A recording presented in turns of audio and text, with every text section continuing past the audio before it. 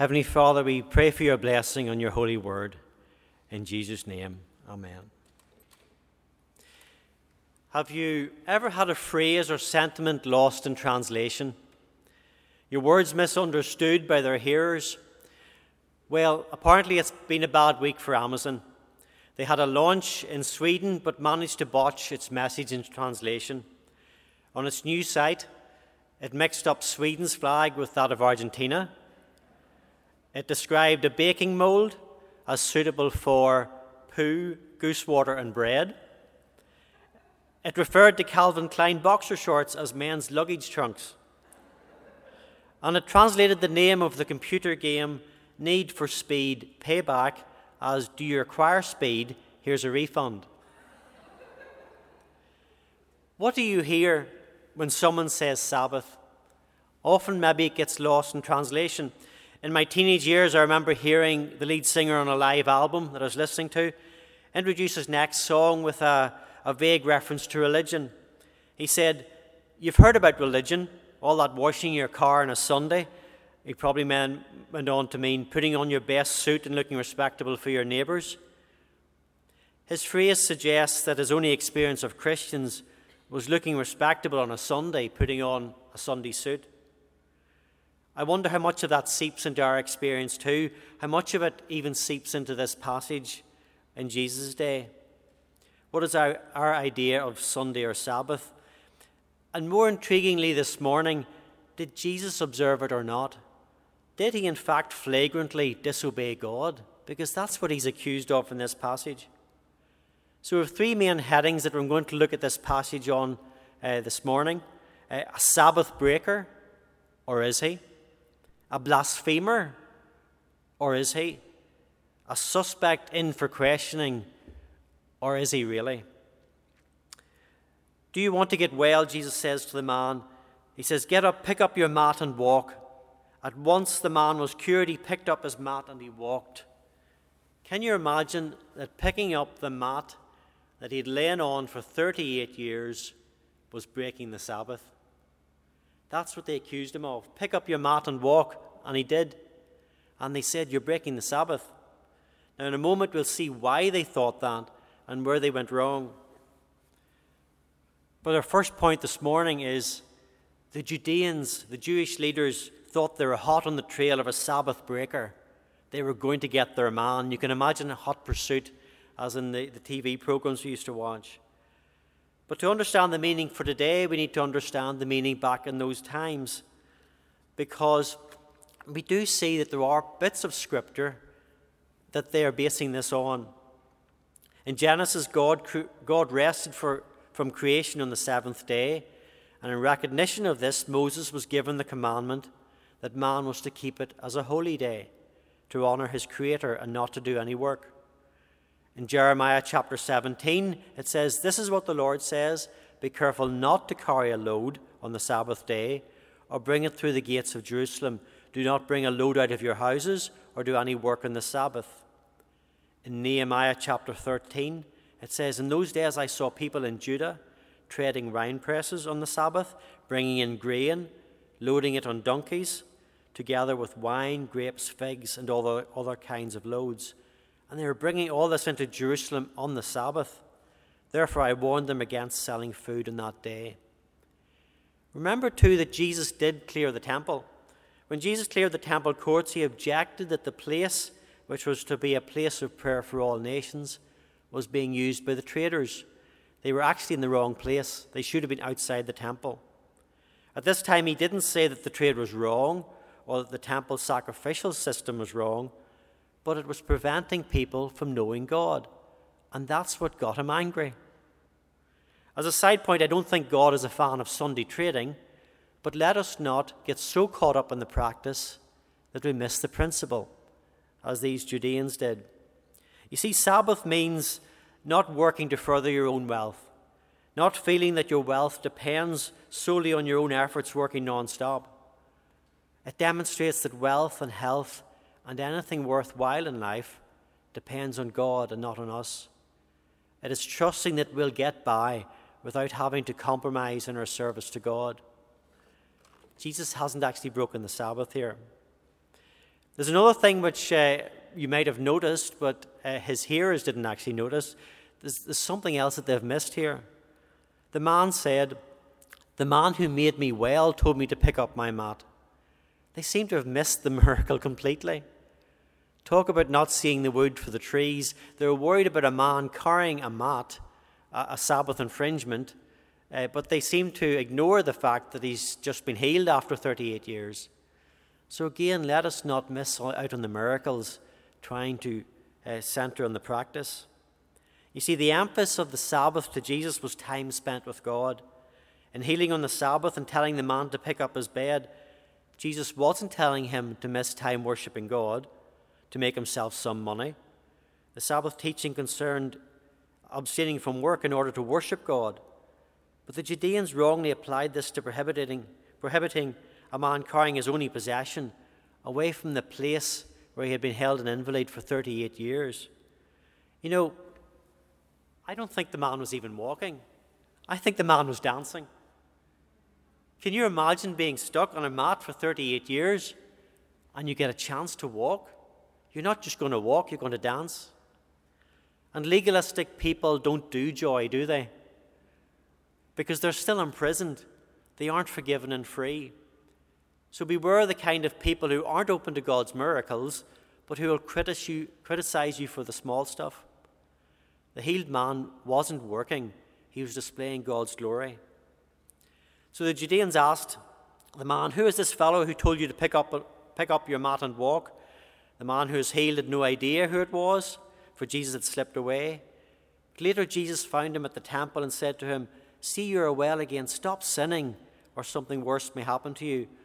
What he's saying is, look, I've healed you, but you're not yet saved. You haven't dealt with your sin.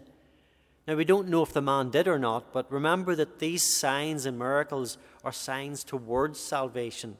They're not in and of themselves what the message is.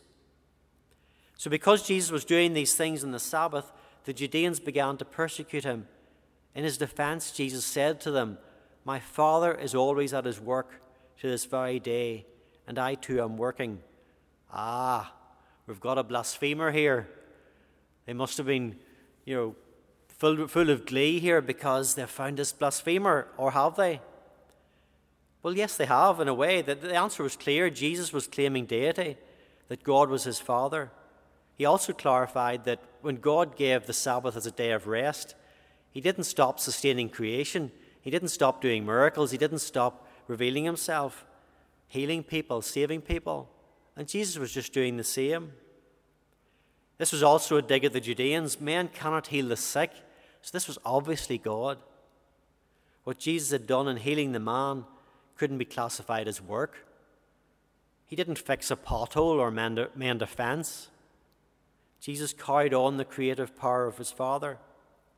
So in their pious pretense of trying to make sure no one offended God, they missed the fact that God had just paid them a visit.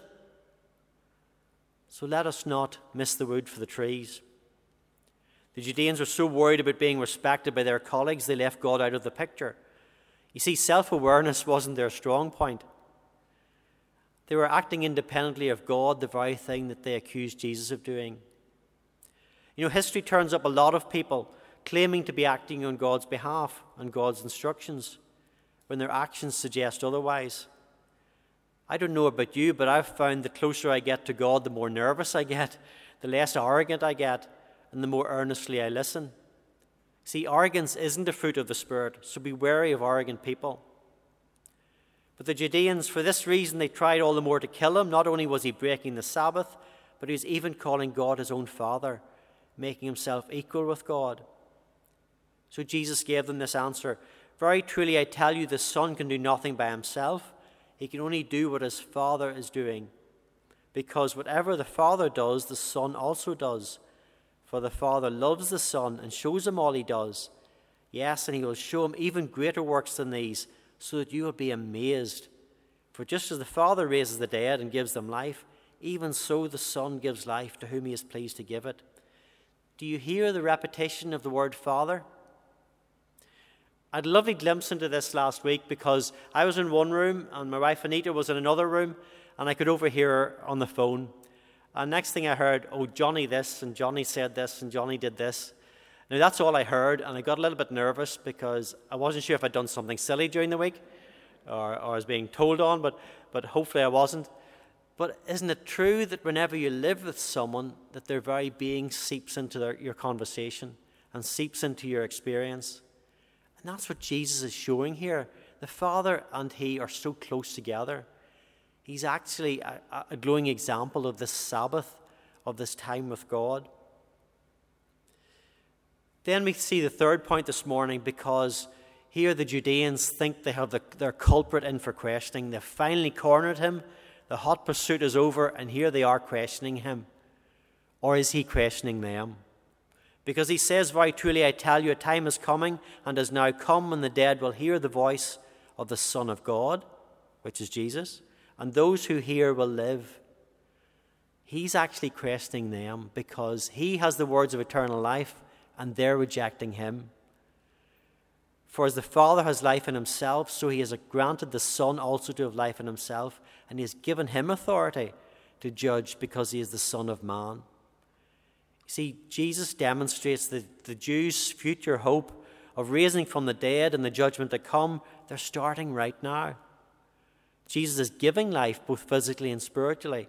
He's executing judgment for his people accept or reject the message he proclaims. They are now condemned or vindicated.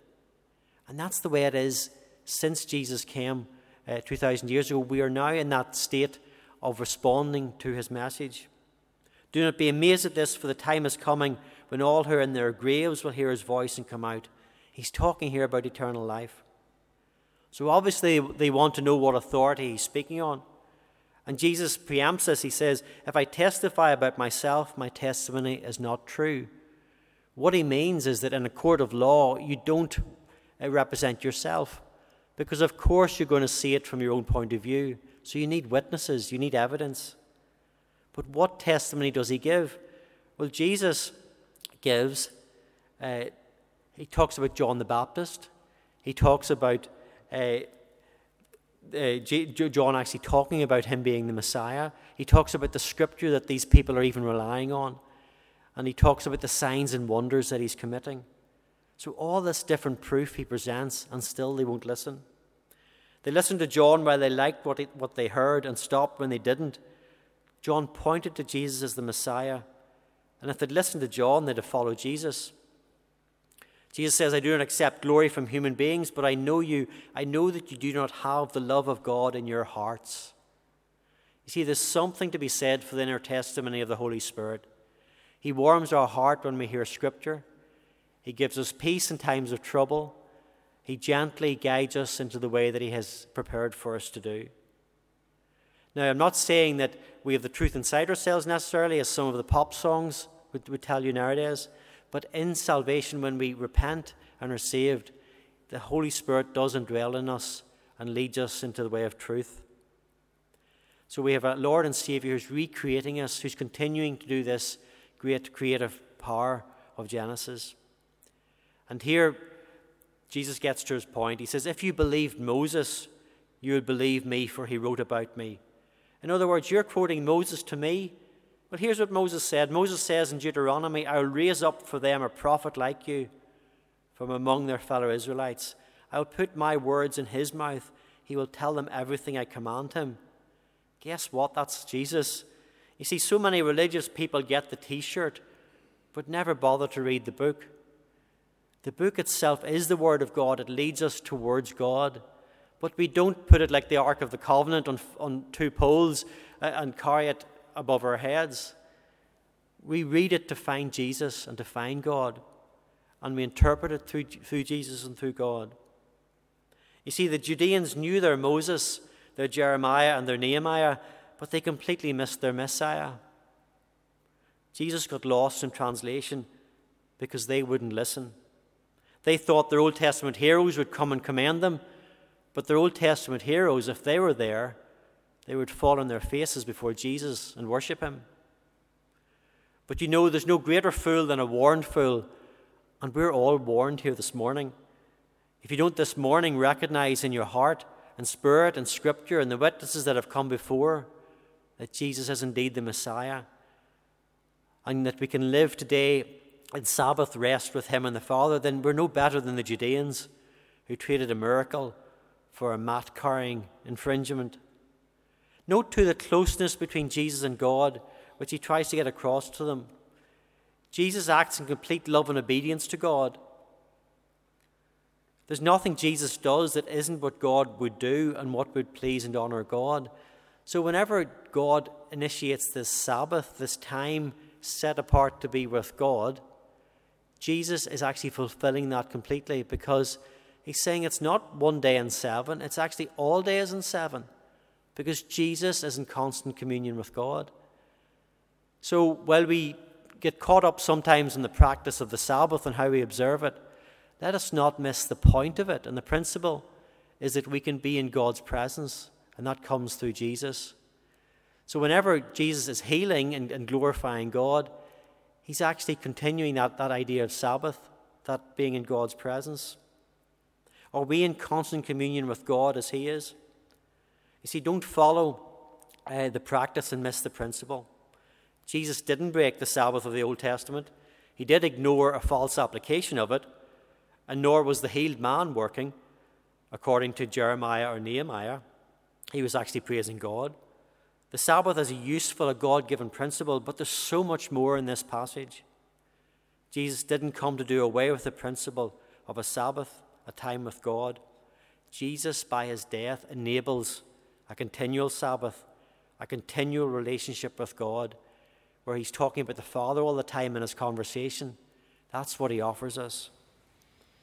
Speak to someone this morning, socially distanced, if you don't have this love, this sense of his communion with God, because this is what Jesus gives us.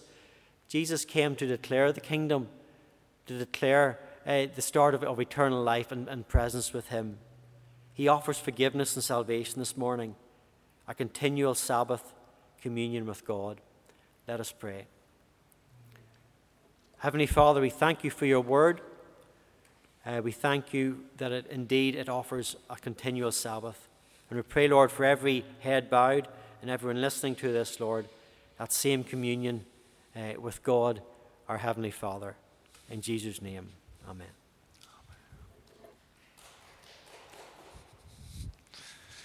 Johnny, thank you. Shall we stand together?